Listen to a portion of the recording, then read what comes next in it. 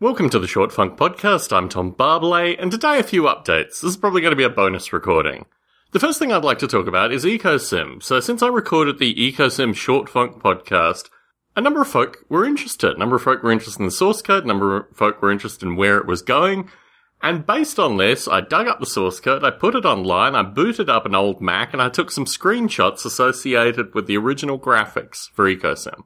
When I was looking at the software, I realized that there were a number of bugs in the software that had been written by Tom in 1997 and memorialized in the little zip file, and I went through and tried to address some of those bugs.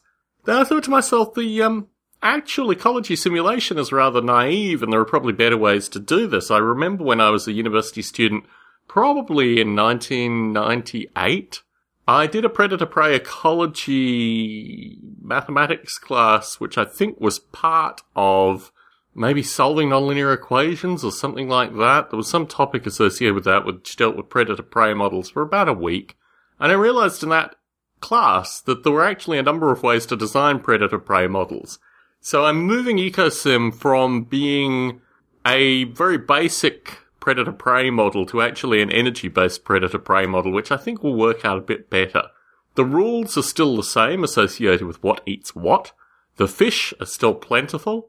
But I would like to thank Short Funk listeners for motivating this topic and also motivating me discovering this software again. It's like I'm back with an old friend.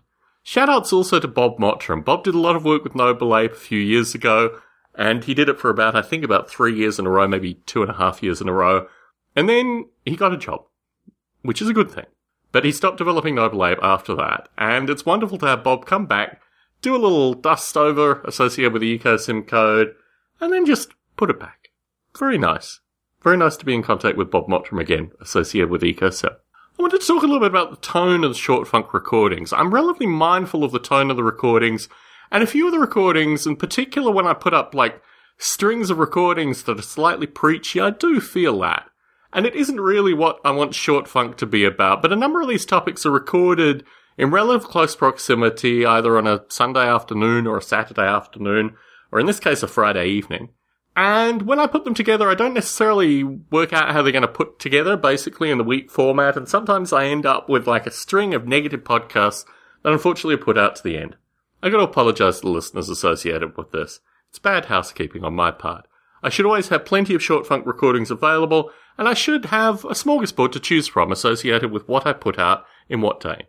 A final plug for the Short Funk Facebook group. The Short Funk Facebook group is giving me invaluable feedback associated with putting out remixed Ape Realities. Out of all the Short Funks that I put out, the Ape Realities have not scored very well amongst the fans. So I will not be putting out Ape Realities in the future, remixed Ape Realities, except to say 2006 through to 2016 represents a decade of podcasting. And I'd like to utilise Short Funk as a means of discussing this milestone and what needs to be done because of it. I'm feeling a little bit like there needs to be a Kickstarter associated with 10 years in podcasting. And I feel it's a milestone that is greater than the sum of the parts, greater than 100 episodes of Model Rail Radio, greater than all the wide variety of Biota lives, greater than Stone Apes well beyond 100. There's something to celebrate there, and I'm trying to work out what it is. It'll also be 20 years since the start of Noble Ape, and I think those two milestones could be celebrated separately, could be celebrated together. Tom Barbalet in San Jose, signing out.